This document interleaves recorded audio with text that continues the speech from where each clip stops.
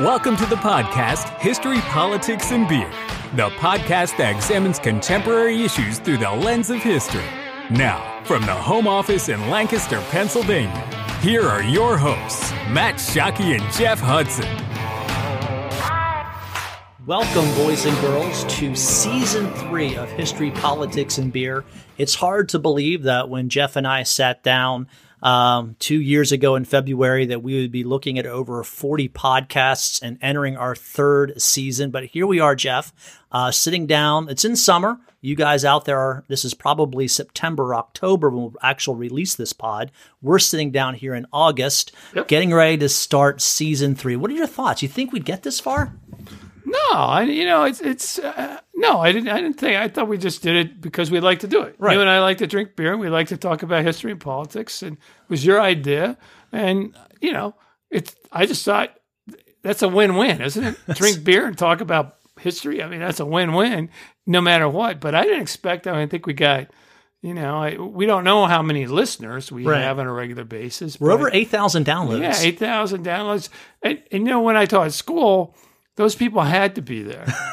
And, I tried to be entertaining, but they had to be there. Right. And, these people are doing this voluntarily, which is, I like that. That's something. Yeah. I like, it's a little flattering to us, but I like the interest that's out there in more in-depth analysis of history and politics. There's an interest there. There is. I think certainly in this political time when we are so many memes and one-liners and quick little video clips are what social media and what drives the news cycle. Just to get a little bit more detail in depth to understand some of the issues, I think people appreciate that. Yeah, what the news media and what all your feeds on Twitter and Facebook, what people are doing is try to drive a narrative now. Whatever, there's a narrative. That's a whole podcast we should do on driving a narrative. Yeah, that's what it's about. Right. And people get really irritated with you if you disagree with their narrative.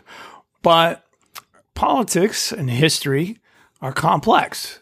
We didn't make it that way. As life made it that way. And I think actually, if you sit down and talk to most people in depth, their viewpoints are more complicated than they might even let on. And I think that's what we're trying to get at. And we're trying, in a way, it's hard to do that. Those people driving narrative, that's like a hurricane force wind that sweeps across our politics all the time. But it doesn't do us any good. No, it doesn't. It doesn't do us any good. No, you need to know things a little bit more in depth, and that's where hopefully we come in. So, hey, we're sitting down here, even though you're listening to us in the fall, we are in the heat of August. So, Jeff, talk about the summer beer you brought with us. Well, I bought the Corona Extra. I don't think we have drank Coronas during and of course, I think most people are going to know what that beer is. And I read a little bit about it. It's made by Grupo Modelo. And so they make the Modelo Especial, which has also really, really increased market share. That's the beer where, they say in their advertisements, it's brewed for those with a fighting spirit. We don't care where you came from. I think it's a brilliant advertising campaign. Not only in the sense that kind of, shows some Hispanic or Mexican immigrants to the United States or background in a really good light. I just think it's increased market share a lot. And I do, if you think about Modelo, the same people brew Modelo Especial, brew Corona Extra. Then you think about how good that advertising campaign, and wasn't it really the advertising for Corona that got people interested in it? Yeah, find your beach. Yeah, and you had like a straw hut, right? And his palm trees and the crystal, the Mexican beach with the water, and then somebody in a beach chair, lawn chair, putting a lime and a beer and drinking it, and it really, really caught on.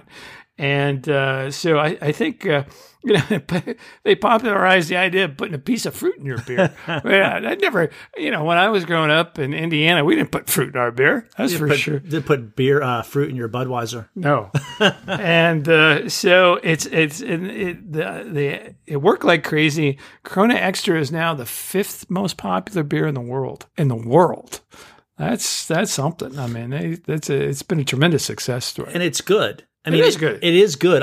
It is one of those. It's a very light beer. It is a great combination.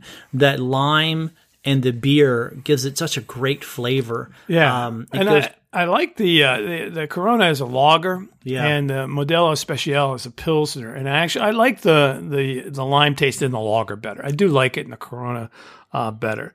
Now, the Corona comes in clear bottles, and so sometimes it gets skunked because ultraviolet light will disintegrate the hop oils, and it's a beer that has got kind of a bad rap because you leave it out, it will get skunked, and then you had rumors about that's Mexicans pissing in the beer, and that's obviously not true. If you want to enjoy your Corona, just keep it in the case and keep it out of the light. Keep it out of the sunlight. And I like it. Well, let's have a sip. All right, here we go. All right, truth be told, we've already drank almost 3/4 of this beer. Yeah, we're going to start another one real soon. Let's pretend we're trying it. We like Corona. We do. It is good beer. It is with that little lime, and lime is just so good. I'm sure that we're preaching to the choir here. Almost everyone out there, I'm sure, has had a Corona beer, and in the summertime, it is the perfect beer. I will say that in the summer, I don't know if I have a better go-to beer than Corona. No, me either. It's been hot lately, and I mow the lawn, and I drink Coronas. Yeah. All right, so there we go.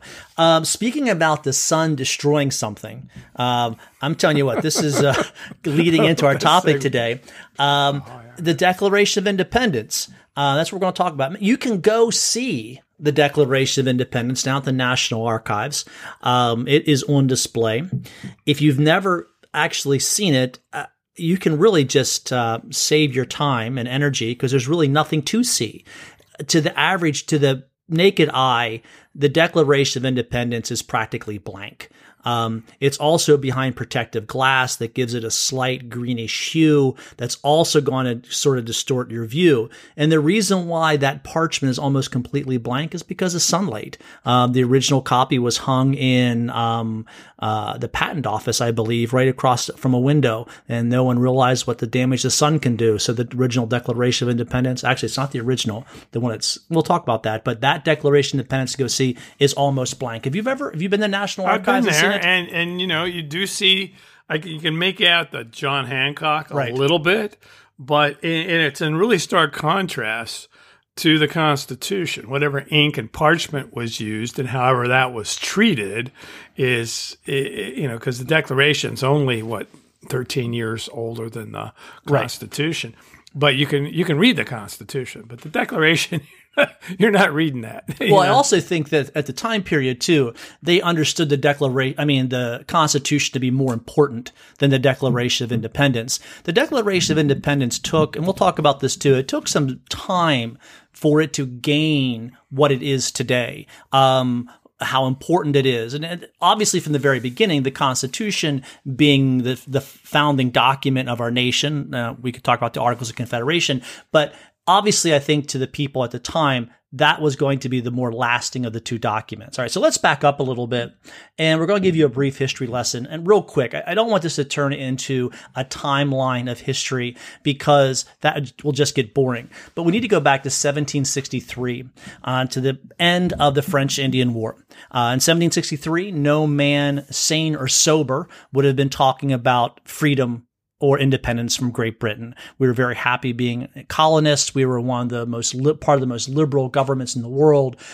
People could vote. People had rights. The right of an Englishman was protected. It followed the flag.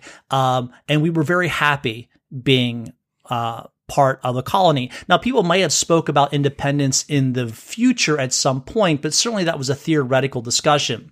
After the war of the French-Indian War, debt is accrued by England, and they need to tax, and they start taxing the colonies.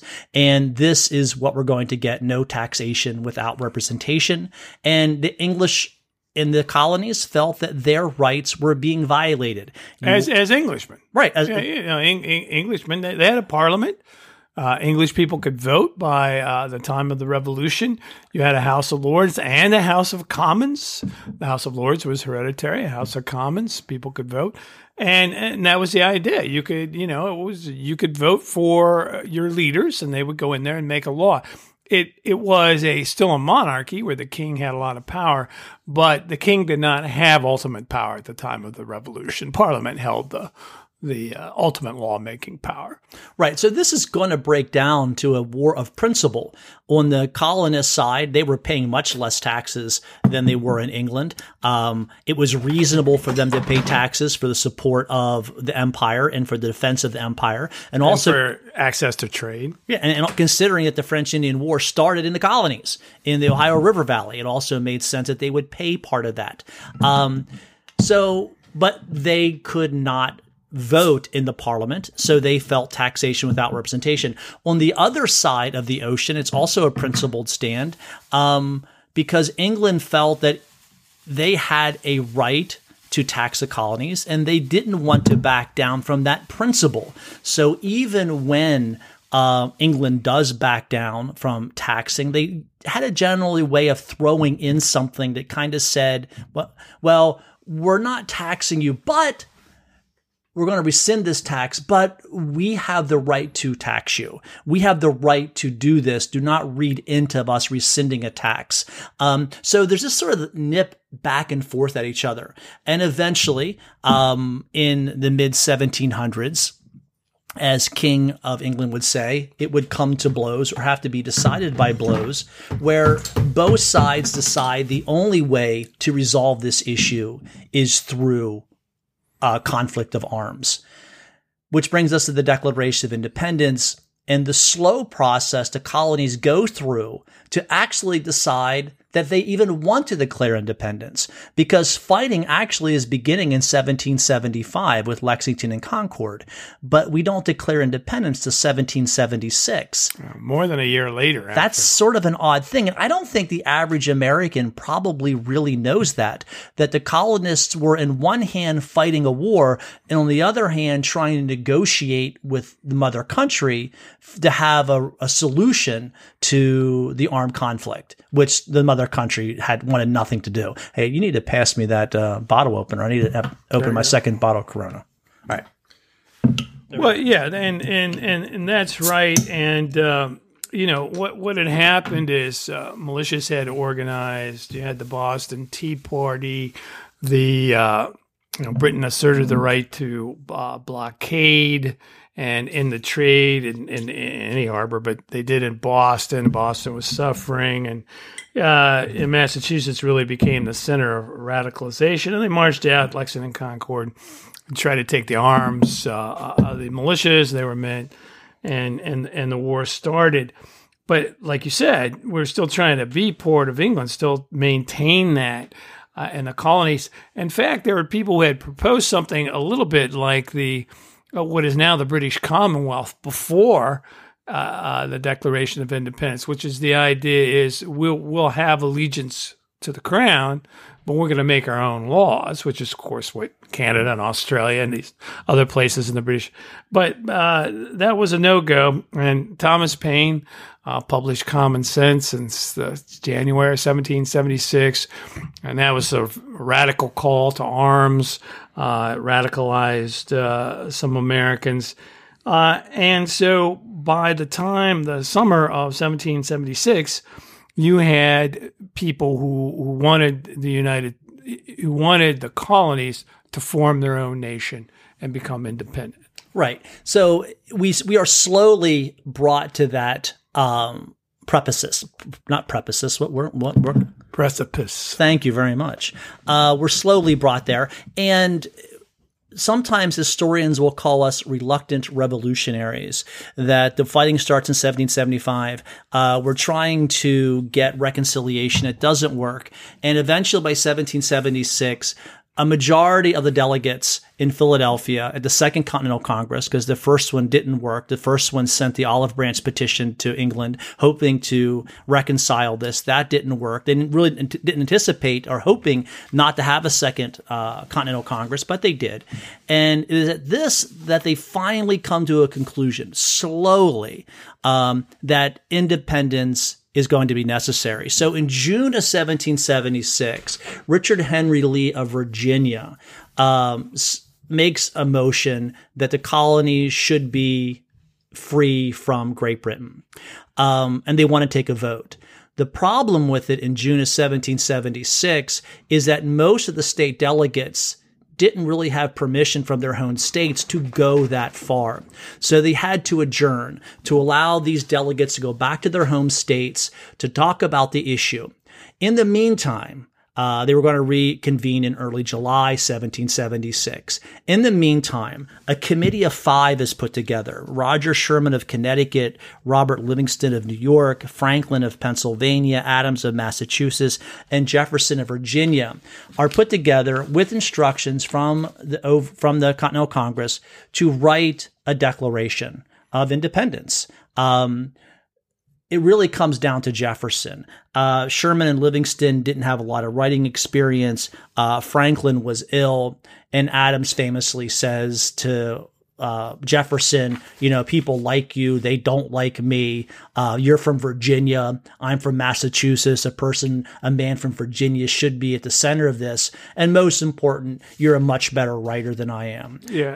Adams said he didn't want to write it also because I am obnoxious, suspected, and unpopular, which, that's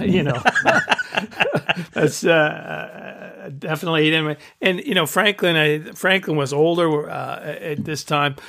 He was probably the most read author in the whole in the colonies because of Poor Richard Almanac. But he also had a policy. He didn't want to write anything that would be subject to other people's revisions.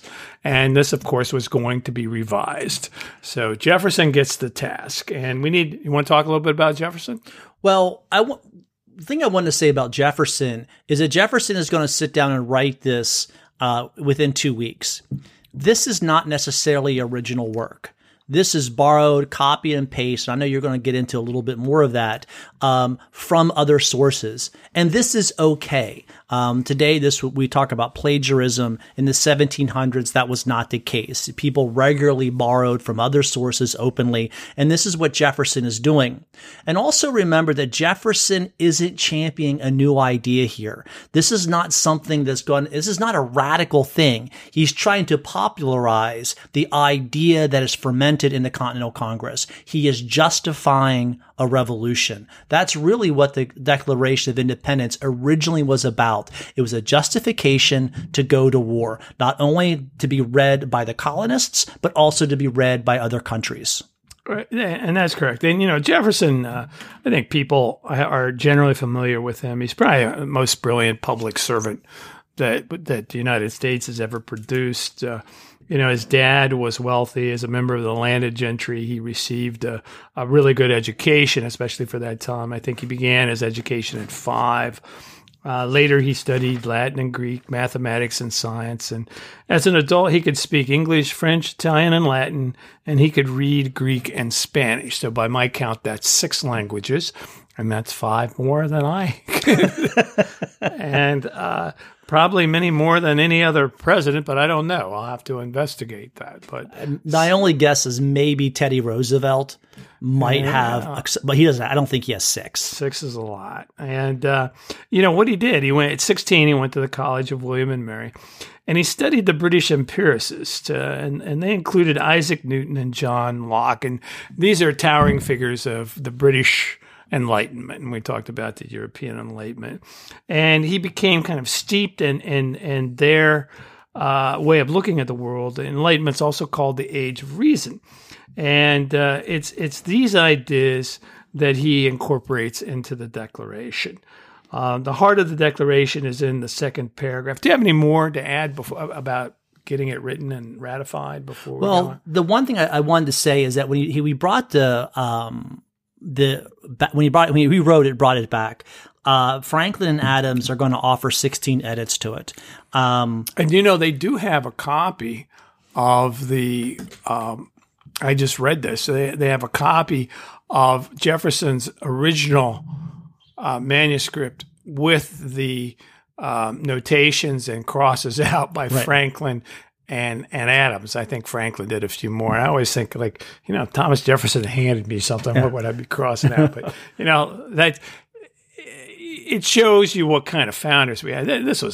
Adams was a classically educated guy. Yes. Franklin was one of the most famous scientists of the whole period, which I didn't know because of his experiments with electricity. That was in I found that out in Walter Isaacson's biography of Ben Franklin.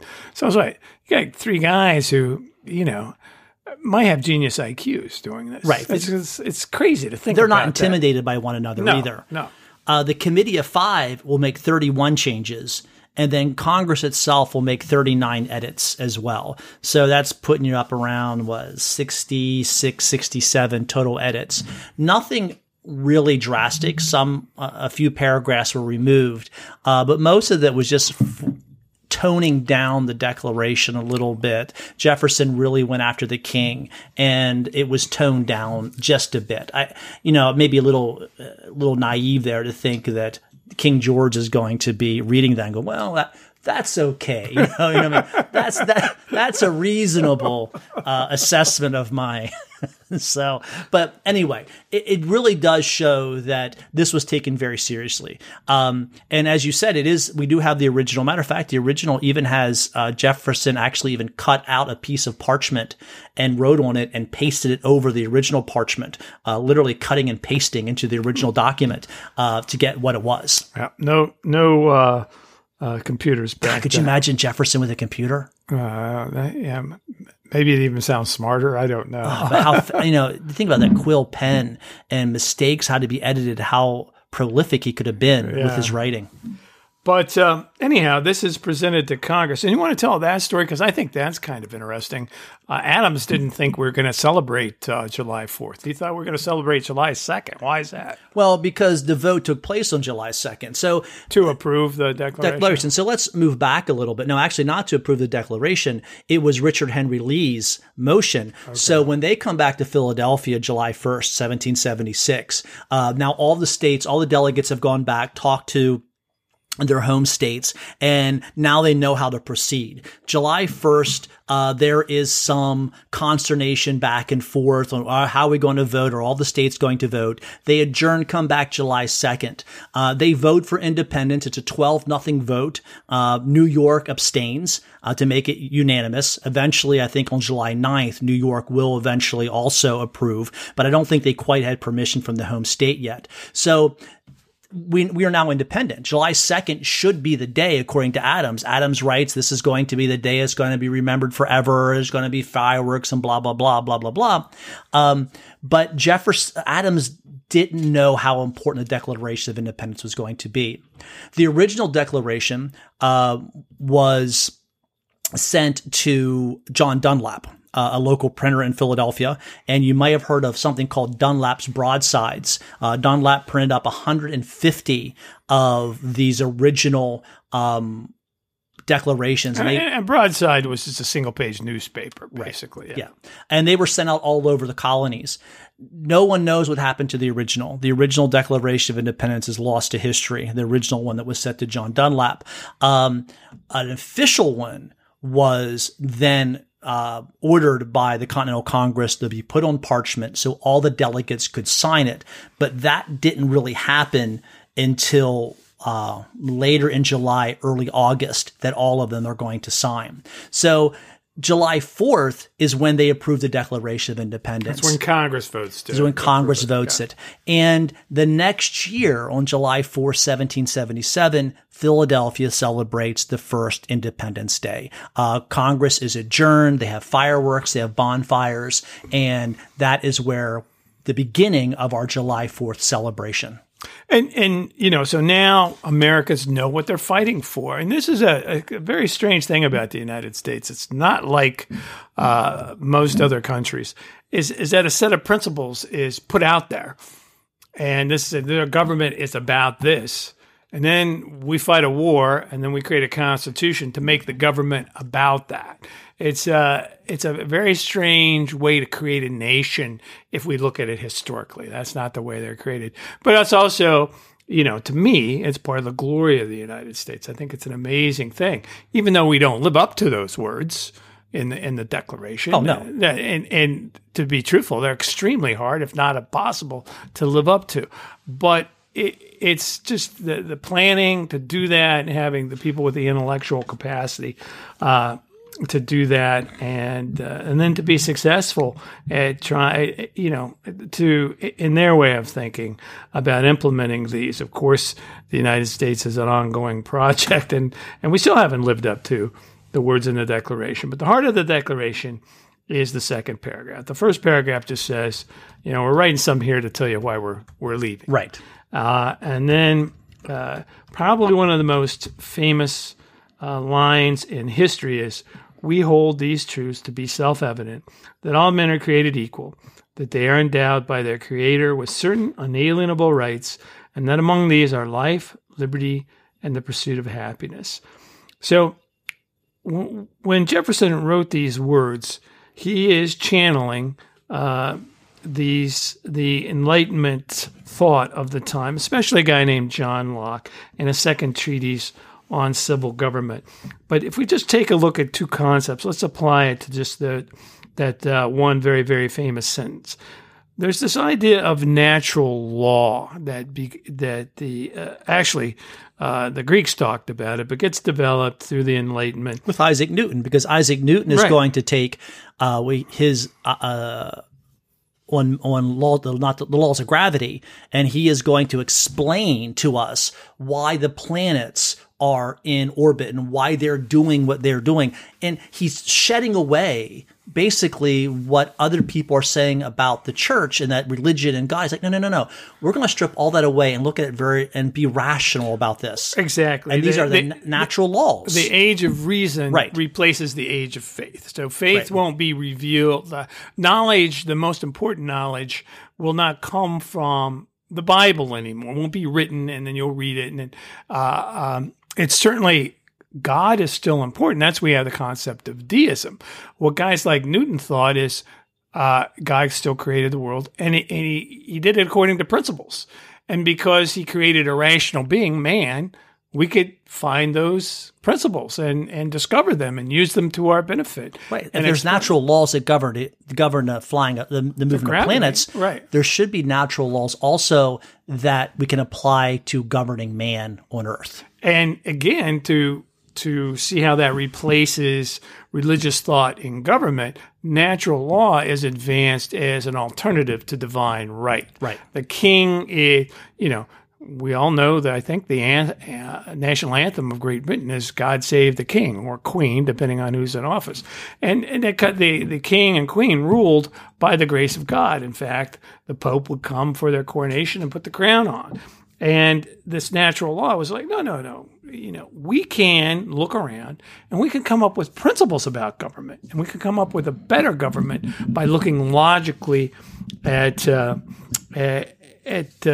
people's behavior and figure out a better government. And that's the idea. John Locke did that. And he said in a second treatise that if we look at nature, mankind in a state of nature, men are free. They're free to do whatever the heck they want to do. Nobody's stopping them. And because of that, they're equal. They're not in a social system where, you got people on top and people are bottom. He said the great thing that's bad about this is you're insecure. Somebody can knock you on the head and take away your stuff. They take away your life. They can take away your liberty. Your liberty. And Locke put it, they could take away your property. They could steal things from you. So what we need is a way to have laws. We need security. So people will make a government. And they'll make a government and they'll give judges authority and they'll have a police force that can enforce laws. And then you will be more secure. And the way Locke put it again is you're in your life, liberty, and property.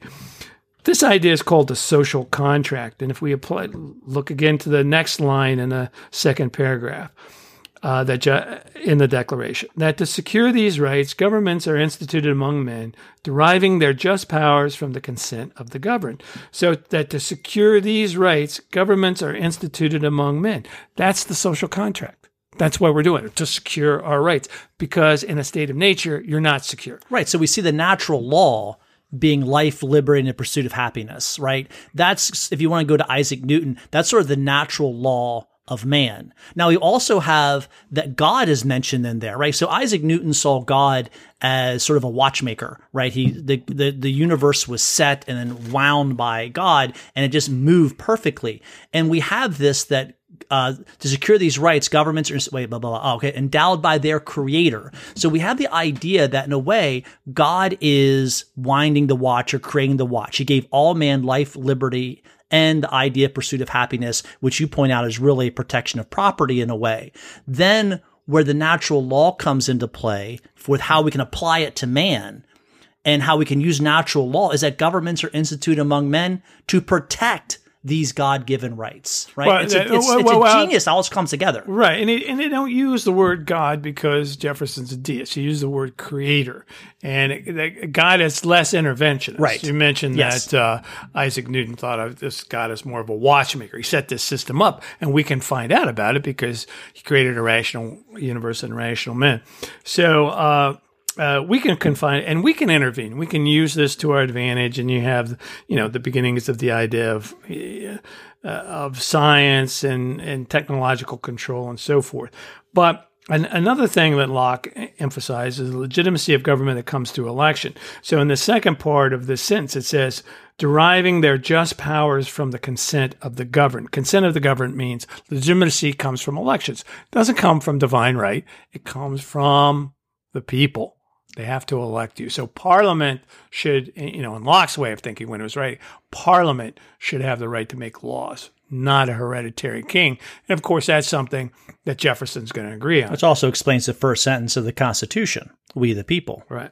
So, and then the second paragraph again, that whenever any form of government becomes destructive of these ends, it is the right of the people to alter or to abolish it, and to institute new government, laying its foundation on such principles and organizing its powers in such form as to them shall seem most likely to affect their safety and happiness.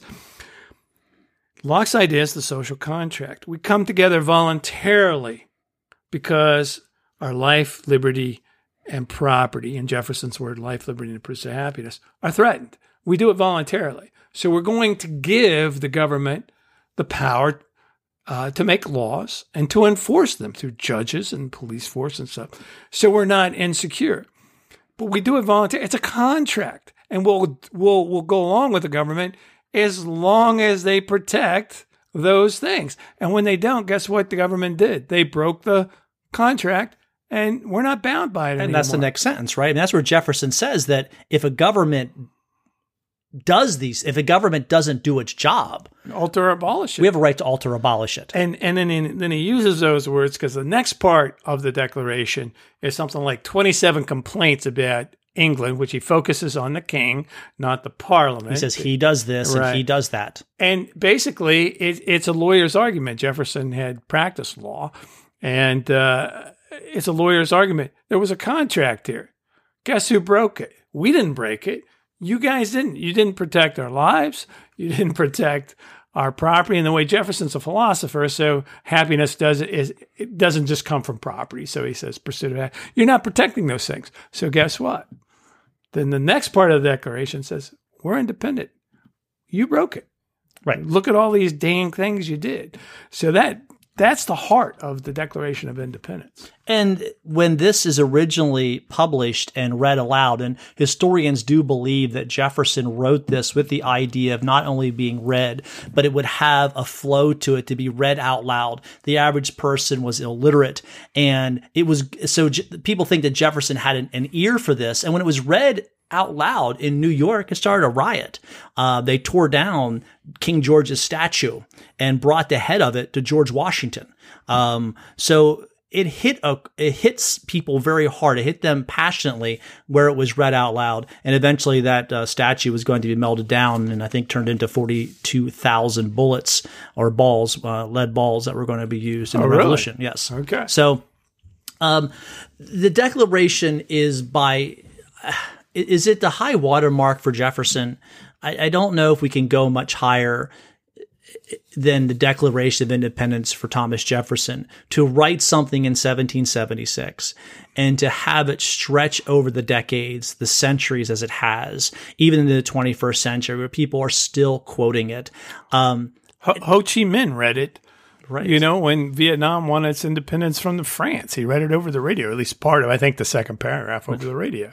So the influence of the Declaration has been enormous. It's been championed by the women's rights movement in 1848 in Seneca Falls, when the women's rights movement wrote their Declaration of Rights. Basically, they used a declaration and just put female and made it include their gender as well. It was used by the civil rights movement. It was used by Ho Chi Minh. It's been used repeatedly again and again and again because, like I said, it has to be the high watermark for Jefferson. Well, I mean, and probably the greatest student of all of Jefferson is Abraham Lincoln.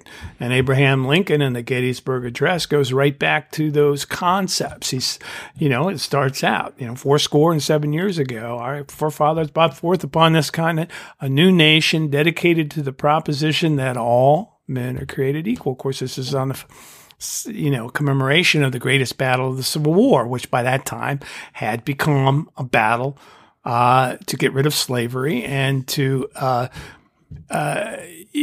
battle for human equality. And so obviously, this has just had tremendous impact. And generally, the way I think, for the good, the way I look at American history is that this was set down. This was written by a slaveholder, a person who had children with one of his slaves, and he didn't see that as hypocritical. Well, I don't know about that show. I don't. He doesn't write about that because he keeps it secret. He did. I mean, he wrote enough about slavery that I think he did understand that it was hypocritical. I don't think he had the guts. Like I always, these great leaders, Washington in his will frees all his slaves, which was the most secure way to ensure manumission or freedom for his slaves. So he frees them all. Jefferson doesn't. But he frees some of the slaves that he had that are children, with Sally Hemings. But what I mean by hypocritical is that Jefferson would not have been, he might have said slavery was wrong, but he wouldn't have argued for their equality. He wouldn't argue that the black man should have the right to vote and that the black woman should have the right to vote. From my understanding, I'm curious to hear your opinion on that. I think he understood that he was living in a paradox, though. Right. I shouldn't own them, but they're not my equal. Yeah. No, I don't think he would have thought of black people as their equal, but I think he understood that the principles, he did understand. He understood that the principles that he wrote down, he wasn't living by. But yeah, becomes this, to me, the history of the United States is we have these high ideals set down. Pretty much right afterwards, it's qualified. Well, by all men being created equal and having inalienable rights, we don't mean women. We don't mean black people, certainly not slaves. And for many, many states, we don't believe a white guy without property should have these either. So one way to look at the history of the United States is a struggle to look up, to live up to these ideals. The first people to get more freedom and get included in the social contract are white males without property. In most states, the property provision is removed in order to get the franchise. So that's the first. Then actually, black people technically by the 15th Amendment get the right to vote. The 14th Amendment get equal rights, supposedly equal protection under the law. And then in the 1920s, women get the franchise. So there's this constant expansion of civil rights.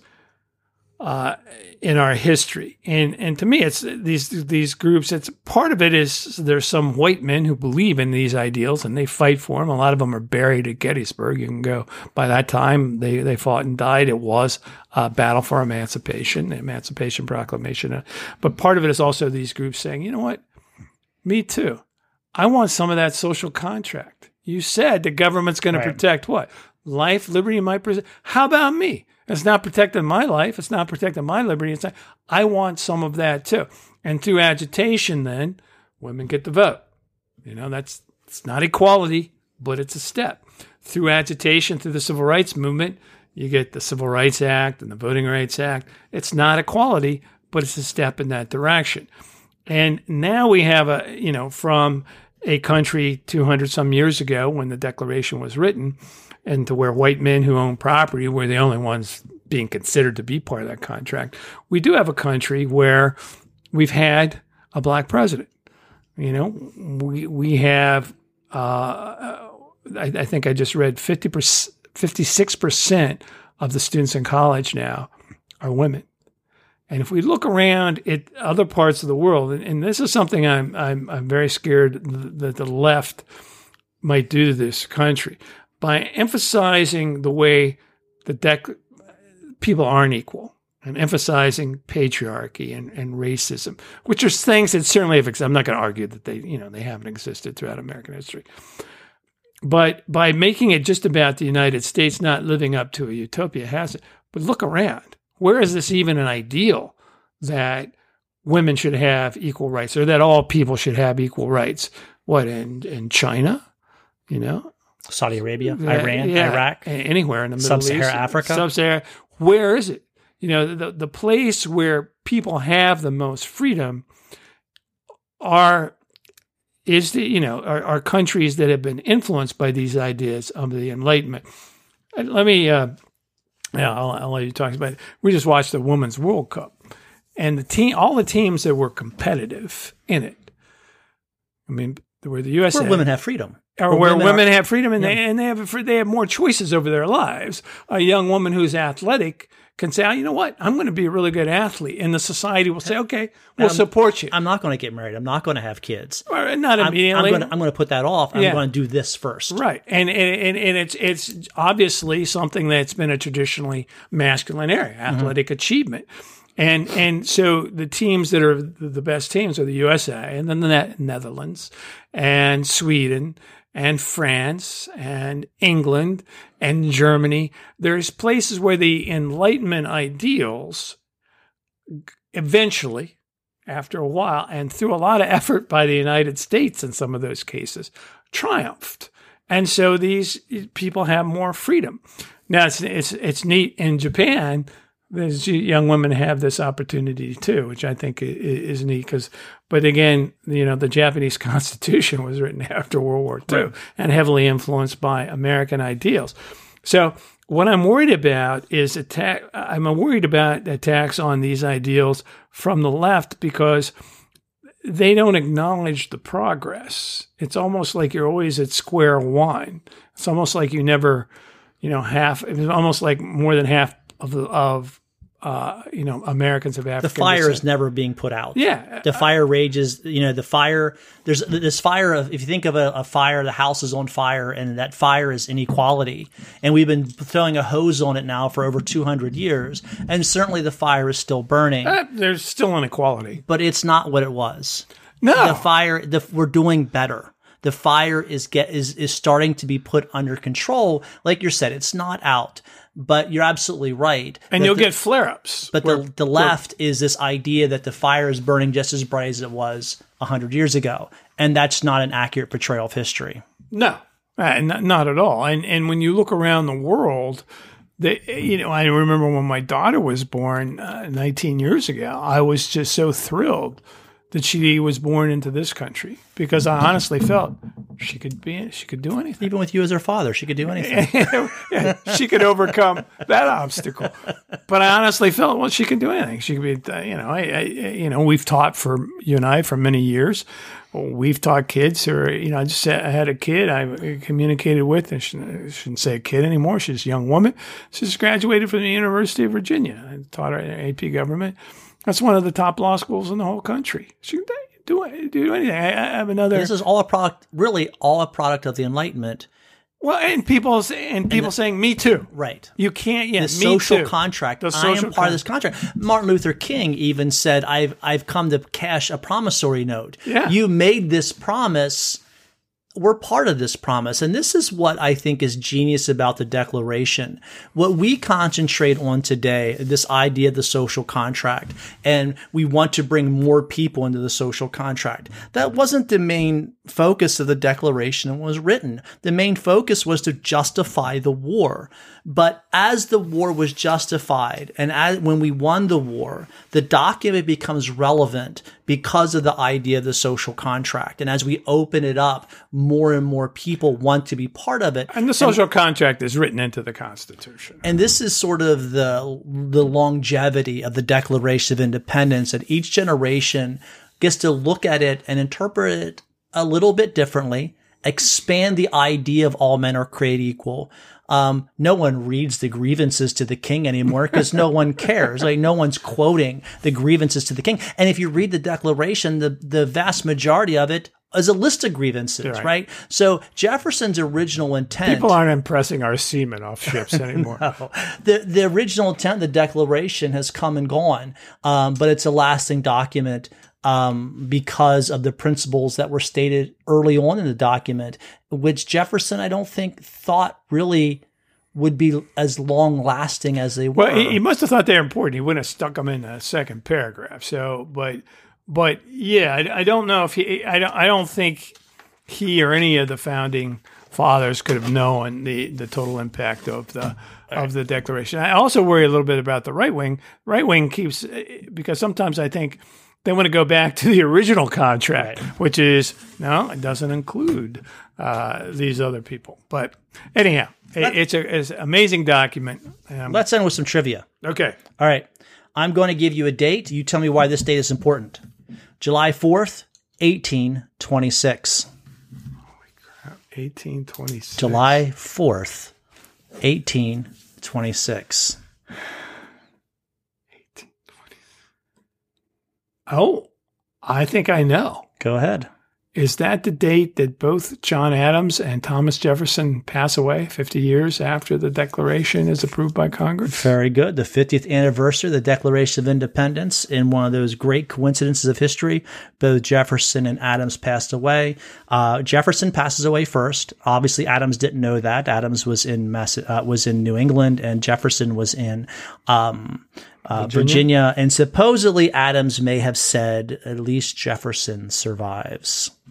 Now I'm going to ask you a question that if you know the answer to this, God bless you, because I had to look this up. By 1826, there's only 3 people alive that signed the Declaration, Adams and Jefferson being 2, and they die in 1826. The last surviving signer of the Declaration died in 1832 at the age of 95. He is from Maryland. Any idea who that would be? I mean, this is tough. This is really obscure stuff. Charles Pinckney. That's a good guess. Charles Carl. Well, didn't know. There you go. Charles Carl, 95 years old in 1832. Well, I got one for you. All right. Who is one of the signers of the Declaration of Independence from Lancaster, PA, where we make this podcast? That's embarrassing. And I don't know it. George Ross. And we have a Ross Street where his house was. I saw a picture of his house on the internet. Unfortunately, they have torn it down, so you can't go there anymore. So you didn't see a picture of his house on the internet? I did. It was an old picture that somebody had posted. Right. Yeah, it wasn't somebody's new. Yeah, somebody wasn't going along with their iPhone taking a picture. All right, here's another question for you. In what order did they decide to sign the Declaration of Independence? So you went from, it's 56 names on it. How did they decide the order in the order in which it was signed? I have no clue. It was done all by geography. It went from north to south. Really? So the most northern colony did first. The most southern colony was last. Okay. I did not know. There are only 2 people that are delegates to the Constitution and that don't sign the Declaration of Independence. One of them is from New York, and he leaves early. His name is Robert Livingston. He left early and never signed. The other one was there and felt that it was going too far, too fast. And he is from the great state of Pennsylvania and has a college named after him here in Central PA. Do you know that delegate? Dickinson? It is John Dickinson. If you ever have a chance to watch John Adams on HBO, the series, there's some great scenes with Adams and Dickinson arguing back and forth, and you really get a sense of how much John Dickinson really struggled with this idea of declaring independence. Yeah, one thing about Lancaster, the oldest church in town it was the Church of England, and then after the Revolution, it became the Anglican Church in America, or the Episcopal Church, because they didn't want to have the Church of England. But the minister left. The minister for the Church of England in Lancaster left, and he went back to England. Because wherever the Anglican Church was powerful, it was they were loyalists there. Yeah. And I'm going to give you one last. I'm just going to give you this because there's no way you would know it. From Pennsylvania, one of the signers was the first to die after signing the Declaration. He died in 1777 of tuberculosis, and that was John Morton. He was also part of the delegation that wrote the Articles of Confederation. Anyway, boys and girls, hey, this was our opening pod for our 3rd season. We love doing these things for you guys. If you want to get in contact with us, as always, historypoliticsandbeer@gmail. You can catch us on Twitter. You can catch us on Facebook. We would love to hear from you. Until next time, bye-bye. Bye.